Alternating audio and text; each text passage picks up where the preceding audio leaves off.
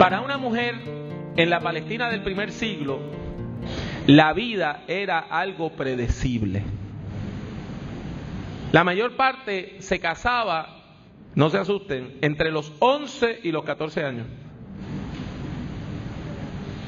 Si llegaba a los 15 sin estar comprometidas para casarse, se entendía que se habían quedado solteronas.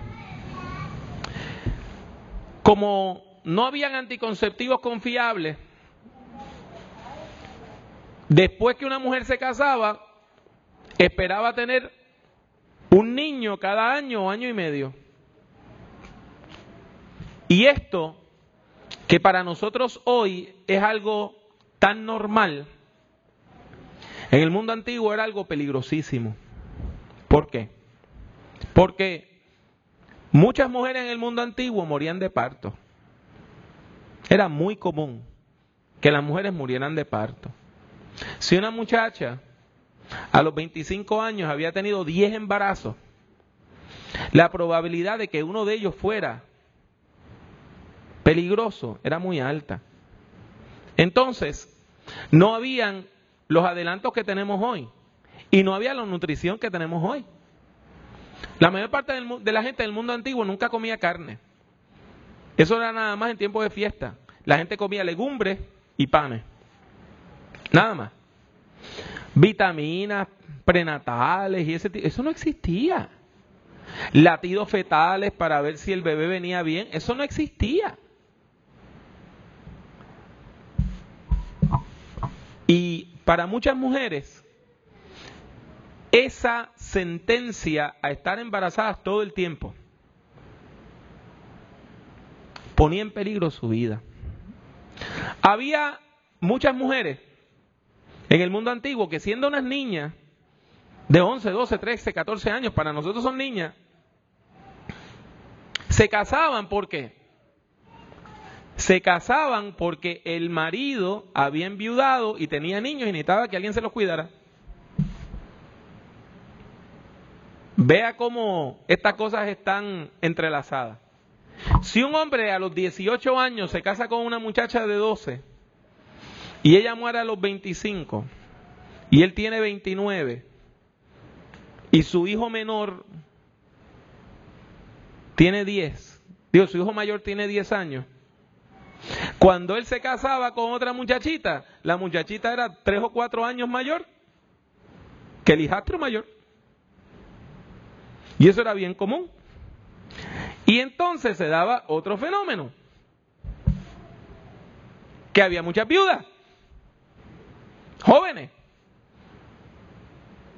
Porque ya, mire, en el mundo antiguo, llegar a los 40 años era una hazaña. Rara vez una persona pasaba de 40 años. Por eso, cuando una persona pasaba de esa edad y llegaba a los 50, a los 60, a los 65, 70, 80 años, era visto como una maravilla. Y la gente del pueblo lo trataban con respeto y le daban puestos de honor, porque eso era una rareza. Imagínese usted, si ese hombre enviudó y se casó con una muchachita y él tenía 38 años y a los 41, 42 se muere y ella tiene 16, 17 años, queda viuda con niños pequeños. Y usted puede decir, bueno, pero por lo menos podía trabajar, ¿verdad? Pues mire que no. En el mundo antiguo, a las mujeres no se les enseñaba a leer ni a escribir. Solamente 2 tipos de mujeres sabían leer y escribir regularmente. Uno, eran las mujeres adineradas. Las mujeres de la alta sociedad, las familias de los nobles, les enseñaban a leer y a escribir. Y usted no me va a creer cuál era el otro grupo que sabía leer y escribir. Las prostitutas. Y usted dirá, ¿pero cómo? Sí, porque esas muchachas las invitaban a bailes, las invitaban a fiestas y ellas tenían que entretener a la gente. Y una de las cosas que hacían era recitaban poemas, cantaban canciones, declamaban, hacían lecturas dramáticas.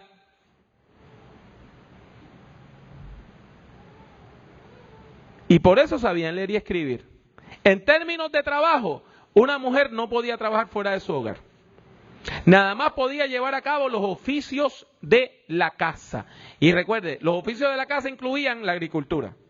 Tenía que poder sembrar, tenía que poder cuidar los animales, ordeñar la vaca, hacer queso, matar un animal, pelarlo, limpiarlo, filetearlo, todo ese tipo de cosas. Y esa era la vida ordinaria. Y usted hacía eso hasta que moría. Y la muerte podía venir muy temprano en la vida. Fíjese bien. Esa era la vida ordinaria. Y probablemente para María de Nazaret,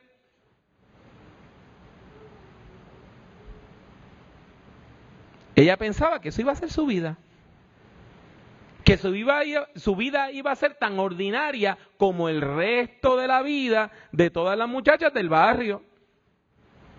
Ella no pensaba que iba a tener una vida especial. María de Nazaret nunca pensó que ella iba a ser la mujer más famosa de la historia.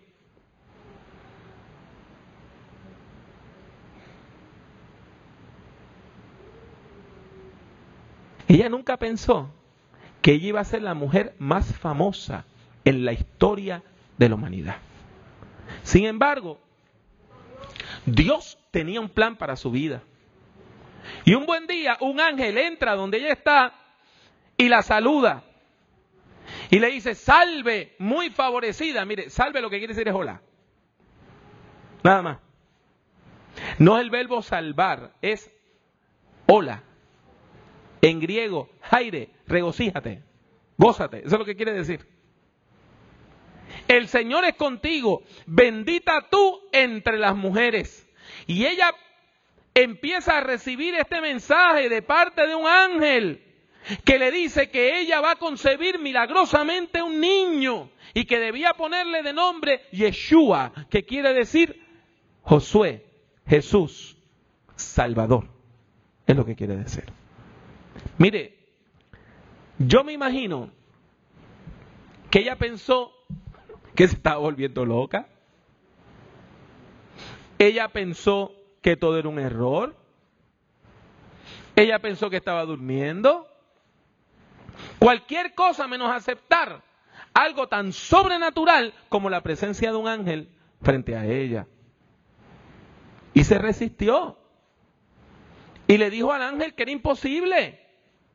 Pero el ángel le presentó pruebas indubitables, pruebas que no se pueden dudar. Y ella terminó aceptando la encomienda y le dice al ángel, aquí está la sierva del Señor, hágase conmigo conforme a tu palabra. Y miren, las cosas espirituales, las experiencias espirituales son lindas y son terribles a la misma vez, ¿sabes? Son lindas, son hermosas y a la misma vez son terribles. A veces usted va a una iglesia y usted dice, Señor, háblame. Y de momento la persona que está predicando empieza a hablar que usted piensa que alguien fue a llevarle un chisme. Y la persona está describiendo su vida. Y por un lado usted dice, gracias Señor. Y por otro lado usted dice, ¿cómo ese Señor sabe eso?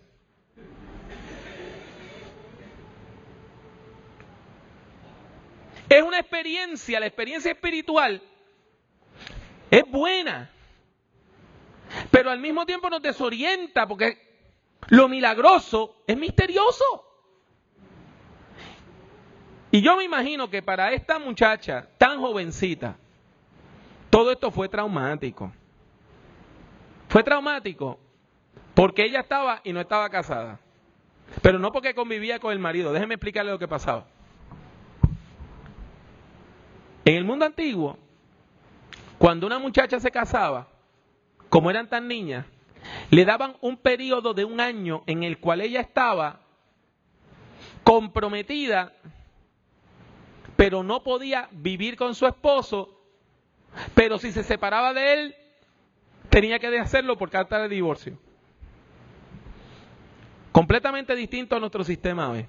Nuestra hermana Omaira le va a explicar eso el domingo que viene con detalle. Lo único que yo quiero que usted sepa ahora es que María está en esa burbuja, que ya está comprometida, legalmente es la esposa de él, pero no conviven. El hecho de salir embarazada constituía un acto de adulterio. ¿Y qué va a decir la gente? Una vez más, todo ese es el tema del domingo que viene. Hoy yo quiero centrarme en que en medio de toda esa vorágine que ella está viviendo, María de Nazaret hace lo que hacen la mayor parte de las mujeres hoy. Y es que confían en otra mujer. Sobre todo una familiar, alguien que saben que le ama, una persona que sea amiga, que tenga quizá un poquito más de experiencia, y ella va a donde su parienta, que se llamaba Elizabeth. Y Elizabeth vivía en una ciudad que se llama el Arroyo del Viñedo, en Karen, que queda un poquito al sur de Jerusalén, en la provincia de Judea. Y cuando ella llega, ella no sabía lo que Elizabeth estaba pasando. Elizabeth, que nunca había podido tener niños y ya era una mujer madura, había recibido otra visión por medio de su esposo. ¿Y sabe qué? Elizabeth también estaba esperando un niño después de una larga vida de esterilidad. Y cuando llega María de Nazaret a visitar a Elizabeth, el bebé que Elizabeth tiene en su vientre empieza a brincar. Y ella siente un impacto del Espíritu Santo. Y comprende que lo que está experimentando María es milagroso. Este milagro, seguido del otro milagro, el milagro de su embarazo, más el milagro que ocurre cuando ella se encuentra con Elizabeth, finalmente llena el corazón de María de alabanzas a Dios. Y esa chica ordinaria y sencilla, que no sabía leer ni escribir, se convierte en salmista. Y comienza a declamar un poema de acción de gracias a Dios. Comienza diciendo: engrandece mi alma al Señor. Y en latín dice magnificat, que magnifica mi alma al Señor, y por eso se conoce en la literatura cristiana esta porción bíblica como el Magnificat. Y hay coros que lo cantan porque se le ha puesto música. Y es un salmo de acción de gracias. Y los salmos de acción de gracias comienzan alabando al Señor y después dicen: Señor, gracias. ¿Por qué? Porque tú hiciste tal cosa por mí. Son un testimonio. Y esta niña da testimonio. Y da testimonio de que ella comprende que Dios le dio un privilegio enorme. Un embarazo que iba a tener consecuencias cósmicas.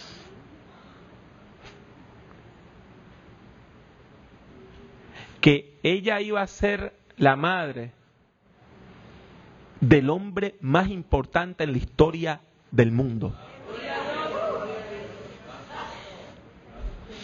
Y que este niño iba a tener un impacto que iba a sobrepasar todas sus expectativas en la historia humana.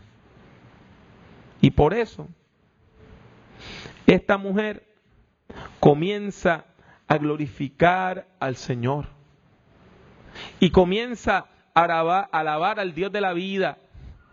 Y comienza a bendecir su nombre, dando testimonio de las cosas lindas que Dios ha hecho en su vida.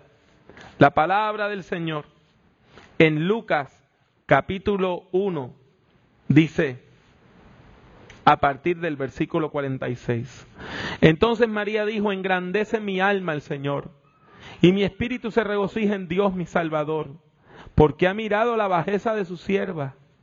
Pues he aquí, desde ahora me dirán bienaventurada todas las generaciones, porque me ha hecho grandes cosas el poderoso.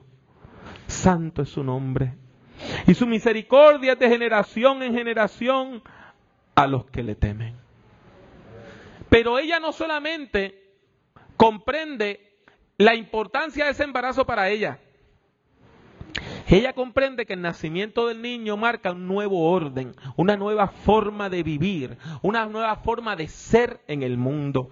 Y dice que Dios hizo proezas con su brazo, esparció a los soberbios en el pensamiento de sus corazones, quitó de los tronos a los poderosos y exaltó a los humildes, a los hambrientos colmó de bienes y a los ricos envió vacíos.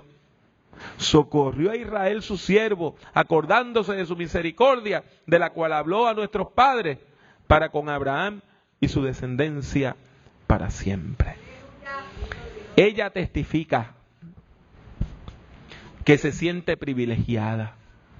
Ella testifica que sabe que Dios la ha escogido para una misión única en la historia. Ella testifica que siendo una mujer humilde, Dios la ha puesto en alto y que ella sabe que todas las generaciones del mundo la llamarán feliz, bendecida, bienaventurada. Ella también comprende que el nacimiento del Mesías significa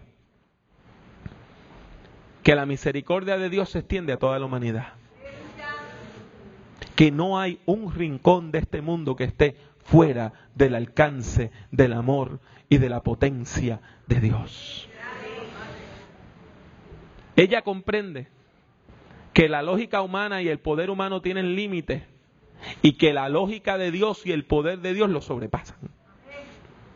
Por eso, ella se goza en la exaltación del humilde y también se goza en la humillación del poderoso. Y ella también se goza en el cumplimiento de estas antiguas promesas divinas para con el pueblo de Israel.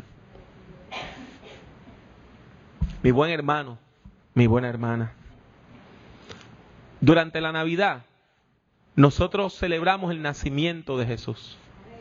Y aunque la iglesia protestante no venera la figura de María, como lo hace la iglesia católica, reconocemos que tiene un lugar especialísimo en la historia de la salvación. ¿Sabe qué? María es un ejemplo de discipulado. Porque el milagro que Dios hizo en María es el que quiere hacer en todas nuestras vidas. Y usted va a decir, ¿Dios quiere que todos estemos embarazados milagrosamente? Pues no. Lo que Dios quiere es que su vida pase de ser ordinaria a ser extraordinaria. Eso es lo que Dios quiere. Eso es lo que Dios quiere. Que su vida pase de ser ordinaria a ser extraordinaria. Por el poder de Dios. Porque usted conoce al Dios que cambia las cosas. Porque usted conoce al Dios poderoso. Porque usted conoce al Dios misericordioso. Porque usted conoce al Dios que hace justicia. En ese sentido, María es nuestro modelo. Yo puedo testificar que en mi vida, cuando yo conocí a Jesucristo el Señor, pasó de ser ordinaria a ser extraordinaria. Yo pudiera ser Pablo Jiménez, el borrachón del barrio. Yo pudiera ser Pablo Jiménez, el que está tocando en una orquestita por ahí porque le den 20 pesos para comprar algo de comer. Yo podía hacer eso.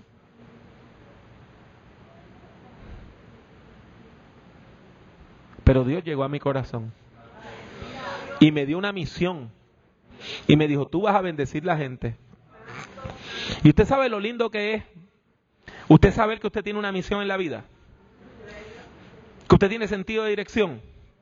Y usted sabe que cada vez que una persona se le acerque, usted le puede decir, yo tengo algo importante para ti. Y usted sabe lo lindo que es usted saber que usted tiene en la vida un propósito. Usted sabe lo lindo que es saber que cada vez que una persona se acerque a usted, usted lo puede bendecir y que la vida de esa persona puede ser mejor. Y usted va a decir, bueno, eso le pasa a usted porque es el pastor. No, nos pasa a todos. Cada uno de nosotros tiene un tesoro. Y puede decirle a la persona, yo tengo algo extraordinario para ti. Yo tengo la manera de bendecirte. Acércate a Jesucristo, el Señor. Su vida en Cristo puede ser extraordinaria. Tanto como lo fue la vida de una chica llamada María.